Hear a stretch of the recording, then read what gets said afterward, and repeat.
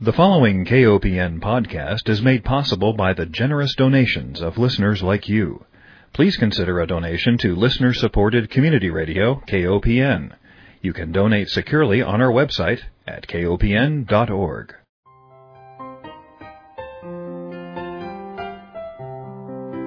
Hi, welcome to Food Sleuth Radio, where we help you think beyond your plate. I'm Melinda Hemmelgarn, a registered dietitian and investigative nutritionist on a mission to connect the dots between food, health, and agriculture. And today I have an expert in all of those issues, Dr. Doug Gurian-Sherman. He is a senior scientist in the Food and Environment Program at the Union of Concerned Scientists, where he focuses on agricultural biotechnology and sustainable agriculture. He is the author of numerous papers and reports, including one of my favorites, Failure to Yield, evaluating the performance of genetically engineered crops. He also did a report on CAFOs, Uncovered, the untold costs of confined animal feeding operations. From 2004 to 2006, Dr. Gurian-Sherman was senior scientist at the Center for Food Safety in Washington, D.C. He's been with the Center for Science in the Public Interest. He's worked with the Environmental Protection Agency. And before that, he also did some research in California. He has a doctorate degree in plant pathology from the University of California at Berkeley. And he conducted postdoctoral research on rice and wheat molecular biology at USDA Laboratory in Albany, California. Whew! Welcome. It's great to have you, Dr. Gurian-Sherman. Great to be back with you.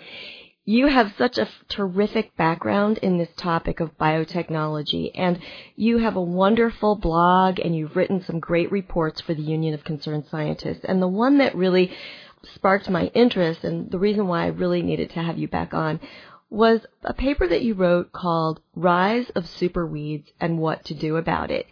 And it described what's been going on as a result of biotechnology, specifically the genetic engineering or the herbicide-resistant kind of genetic engineering that we've seen with corn and soybeans and canola and sugar beets.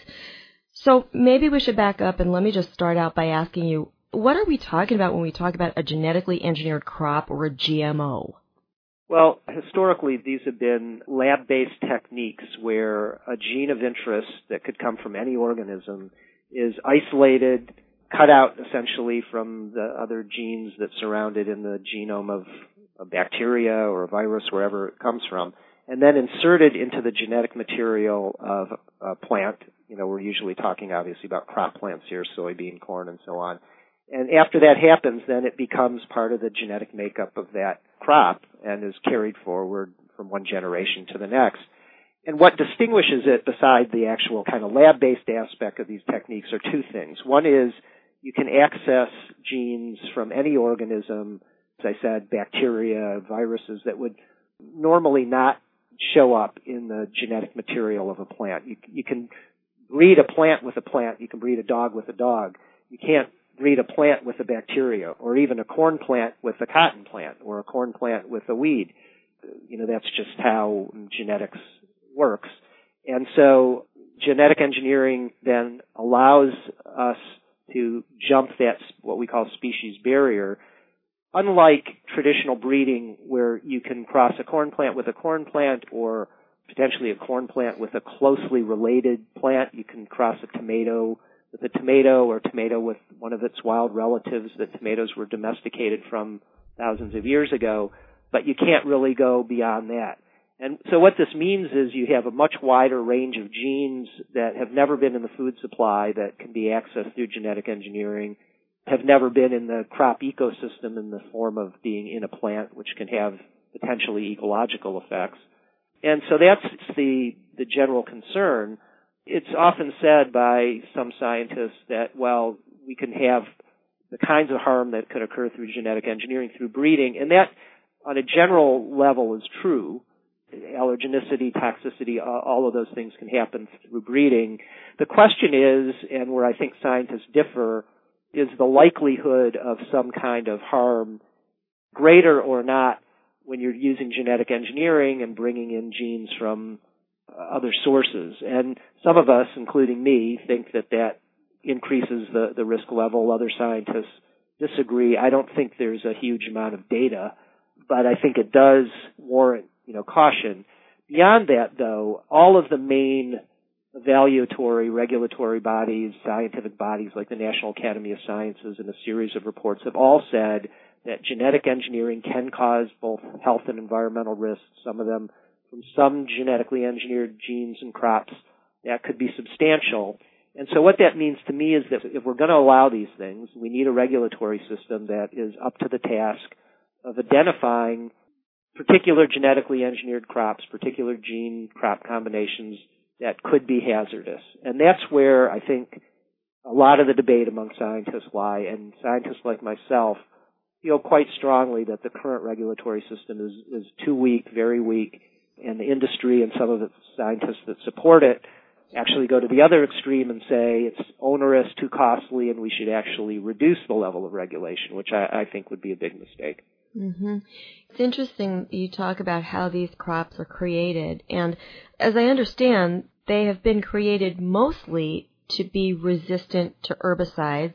There's that one category, and then there's another category that has a Bt toxin in it, and then you've got these crops that are fortified, if you will, if that's the right term, perhaps to contain a vitamin like golden rice. Yeah. That's my understanding that those are three categories. Would you agree? No, well, there's potentially lots of other categories. I mean, some crops have been engineered to produce pharmaceuticals. Right. None of them are out there, commercialized, and none of them have been successful. It's important to point out that the golden rice, for example, still is in trials and being worked on.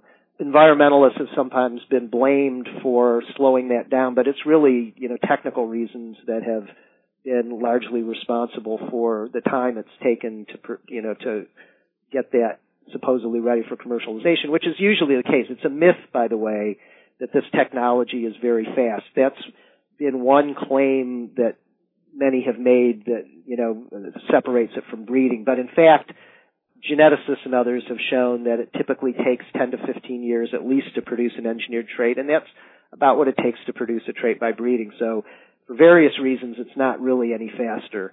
But yes, the main traits, probably 80% of the acreage out there is for herbicide resistance, and almost all of that is to Roundup herbicide or glyphosate. Most of the other 20% are the Bt crops you're talking about, where the crop produces a toxin coming from a soil bacterium that kills certain kinds of insects. And then a very tiny fraction, less than 1%, are things like virus-resistant papaya and a couple kinds of squash. And Monsanto developed drought-tolerant corn, which has so far not been very successful, and a few others. But it is important, I think, to understand that really what this technology is about so far is mostly herbicides and mostly pests and pest protection. And despite the claims of many that technology can do all these other kinds of things, improve drought tolerance and nutritional quality and stress tolerance and salt tolerance in soil and many other things, those things have almost uniformly been not successful yet, despite 30 years of this science and 20 years almost of commercialization. And there's reasons for that, and I get into that in a lot of my reports about what the challenges are for this technology, because one, it's being controlled by large companies, and their interest is in selling products. And the herbicide example is a great one, where they're selling both the herbicide, and the seed. And secondly, these are really kind of the low-hanging fruit for the technology, because these are very strong, what we call dominant, strong, single genes that act very directly.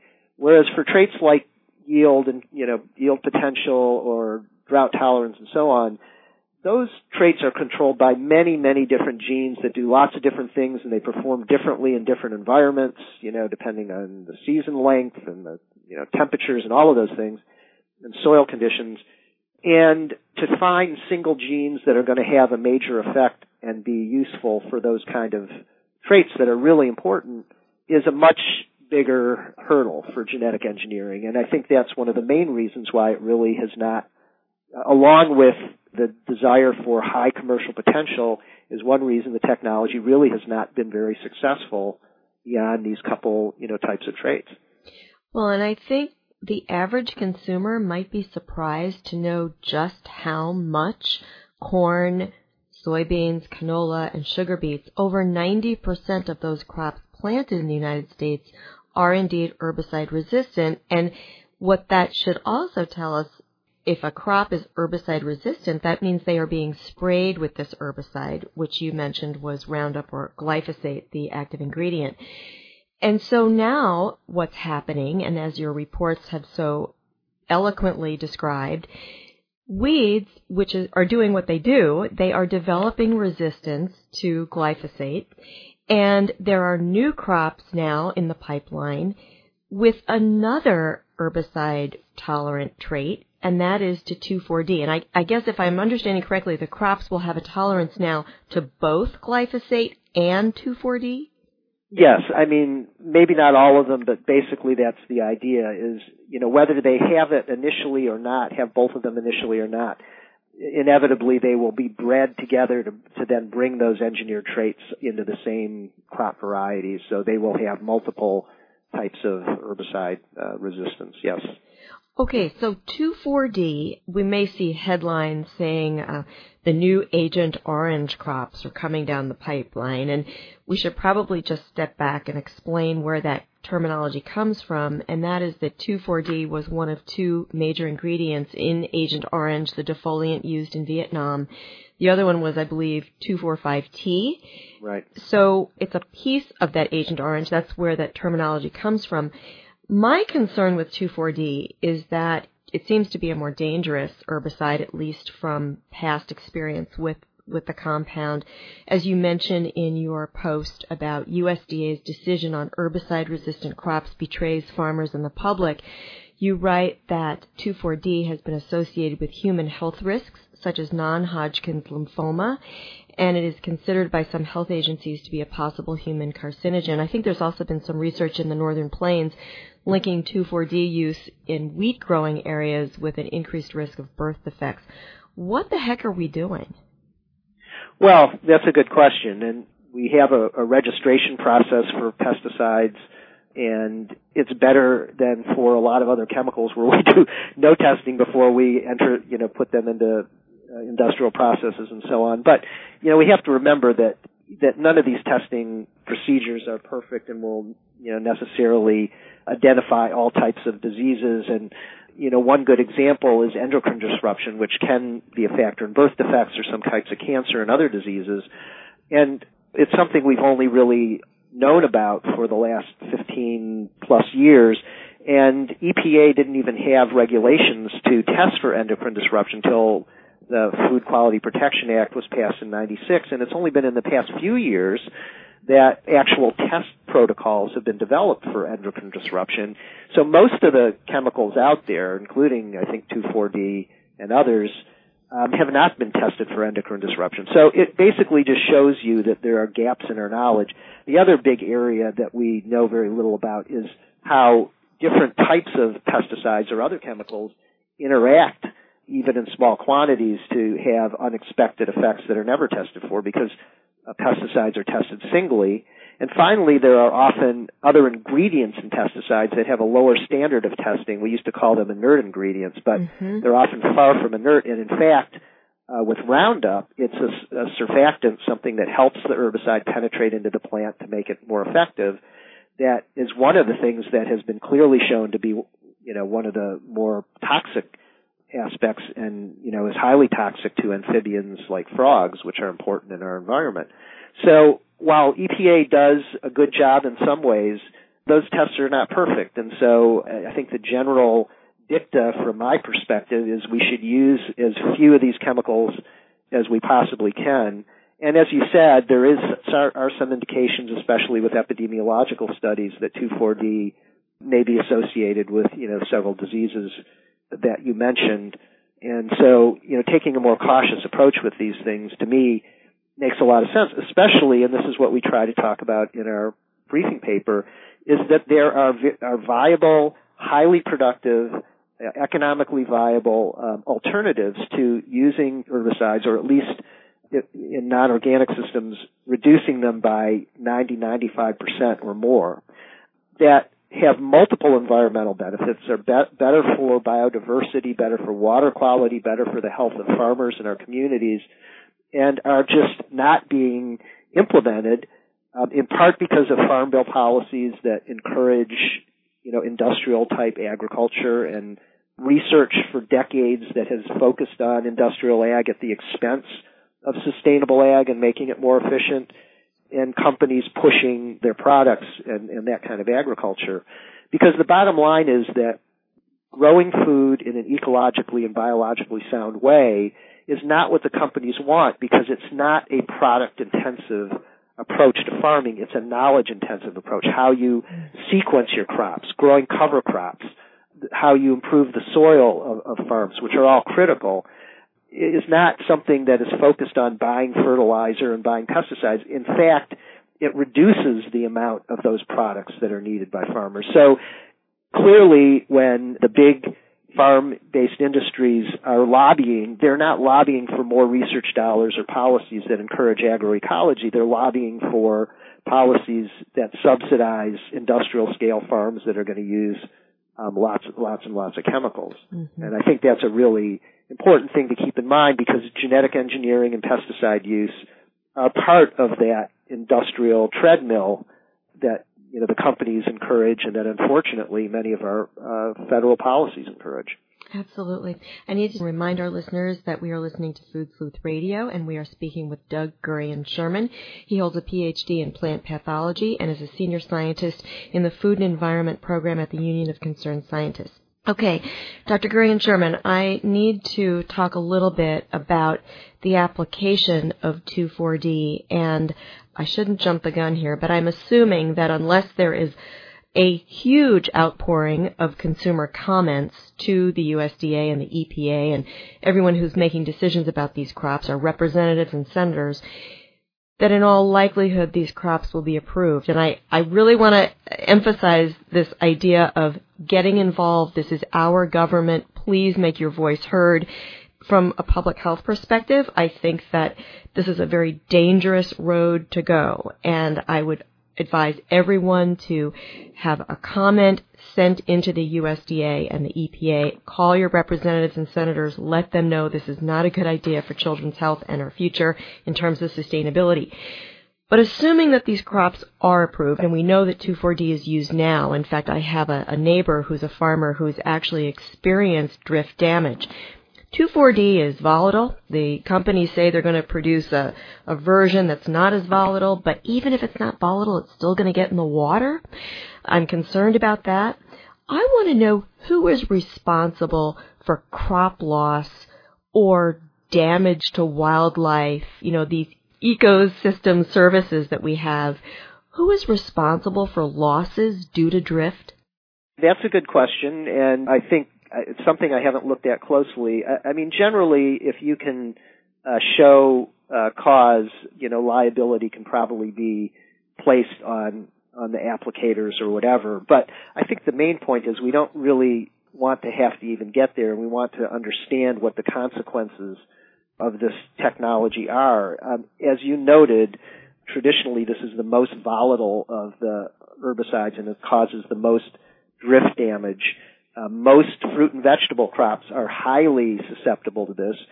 It's largely believed that a once fairly thriving grape industry in Iowa was driven out when 2,4-D came in the 1940s. And what we're facing, so all the kinds of things we think of as local foods, or most of them, are the kinds of crops that are particularly vulnerable to this. And so where these crops are grown, around corn and soybeans and potentially cotton that are going to use more and more of this herbicide, those could be threatened.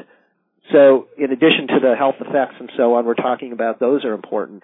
Drift onto natural areas is incredibly important, because we have data that shows that having stands of trees and hedgerows and things like that around farms supply beneficial insects. People know about like ladybugs and things like that, but there's lots of different types that actually reduce the need for insecticides. And when the drift, when drift occurs onto those natural areas, it's going to harm them and then reduce habitat for those beneficial organisms. So it's a whole you have to understand these ecosystems as a whole interconnected net or web of organisms and environments. And these chemicals both the chemicals themselves and then how they're used in industrial agriculture, simplify these environments in ways that are not biologically sustainable or sound. And so the liability issues are a huge one.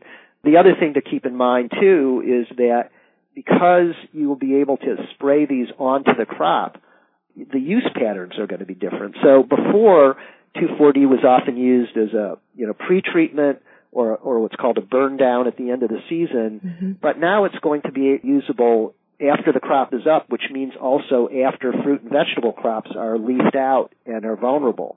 And so the changed use pattern, even with lower volatility, might cause higher potential damage. So it's a real problem, but the other thing that I think is really important to understand is that it's also a short-term solution that'll make the companies a lot of money, but in the end it's not going to be better for farmers, even if they like to have these simple technologies, because what weed scientists readily understand is that weeds will soon develop resistance to 2,4-D and dicamba and these other herbicides for these other crops.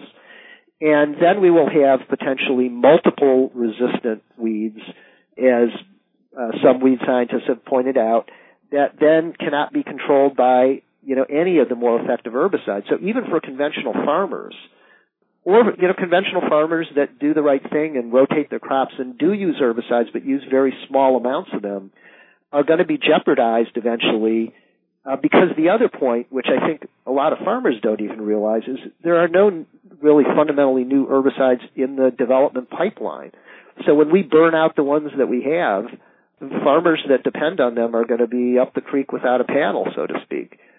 So really what we need to be doing right now is, as you indicated, it's given the predilection and the history of these agencies, it's likely that these will be approved, and we should make a lot of noise and tell lawmakers and others that we don't approve of this. Eventually, that voice can get through. But the other thing we really need to do is actively support alternatives so that they have a growing niche in our environment.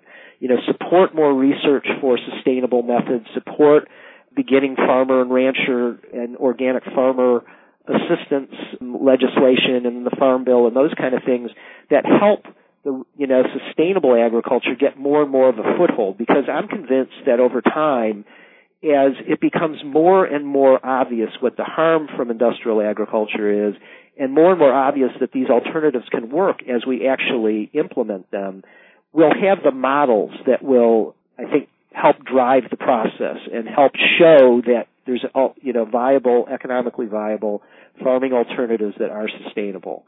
So I do think there's hope, but I do think the public needs to get more involved. The local food and other food movements that are getting urban consumers, for example, more involved with the kind of food they eat is a great start, but what people that are primarily interested in the health effects of local foods and fresh foods, which is great, need to take it a step further and understand that the way we grow that food and the way we grow other types of food in agriculture is also critically important. Mm-hmm. You know what? I'm afraid that a lot of people are going to get hurt before we take the right path towards those more sustainable options that you described. And I would like to think that we could maybe stop right here and say, no, we recognize that there's danger. Let's make those positive steps to more sustainable approaches, the agroecological approaches that you described. But as I say, I'm just worried that sort of like you're going to have an accident before you get a stoplight. I'm afraid we're in that position.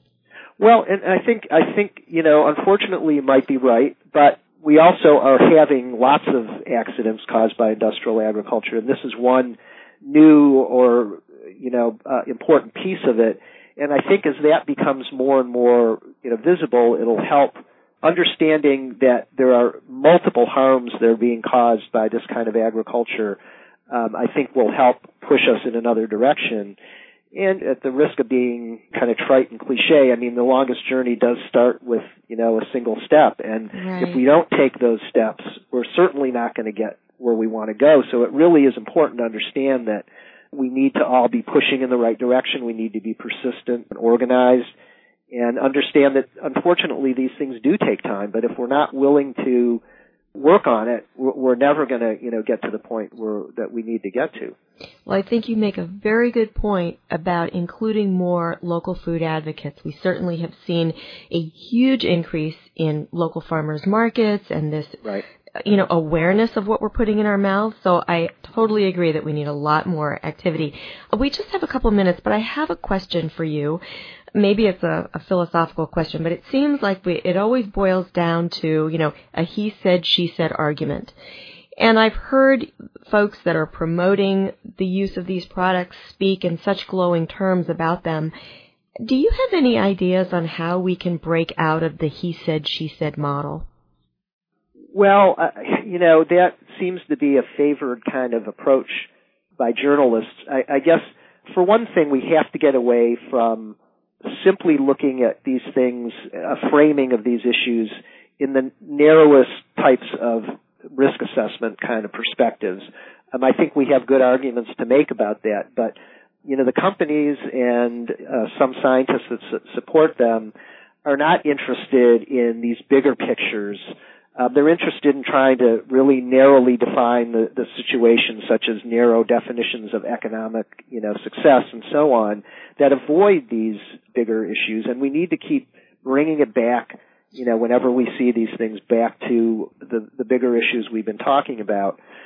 The other thing I think that's really important to remember, though, and to keep reminding people about, is that there's been, I think, a tendency in the press recently to try to argue that the science and the safety is all on the side of genetic engineering, and that it's often framed as well-meaning but not well-informed activists that are raising concerns. I would like to say, as a scientist, that's very far from the truth. One group in Europe, for example, just over a period of a few weeks, did a sign-on letter strictly aimed at scientists and physicians, challenging this idea that there's a consensus about safety, and got 300 international scientists to sign that letter, challenging that idea. The basic point is that I can say for myself, I know dozens and dozens of scientists who are not necessarily fundamentally opposed to genetic engineering, but have a lot of concerns about various aspects, from health aspects to regulatory aspects to environmental impacts. Well, Dr. Gurian-Sherman, we're going to have to leave it at that because our time, unfortunately, has run out. But I want to thank you so much for being my guest. I want to remind our listeners that Food Sleuth Radio is produced by Dan Hemmelgarn at KOPN Studios in beautiful downtown Columbia. Please go to the Union of Concerned Scientists website. We'll make that available, connected with this program, www.ucsusa.org, and you can read all about Dr. Douglas Gurian-Sherman's work, including a link to his blog. Thank you again so much for being my guest, Dr. Gurian-Sherman.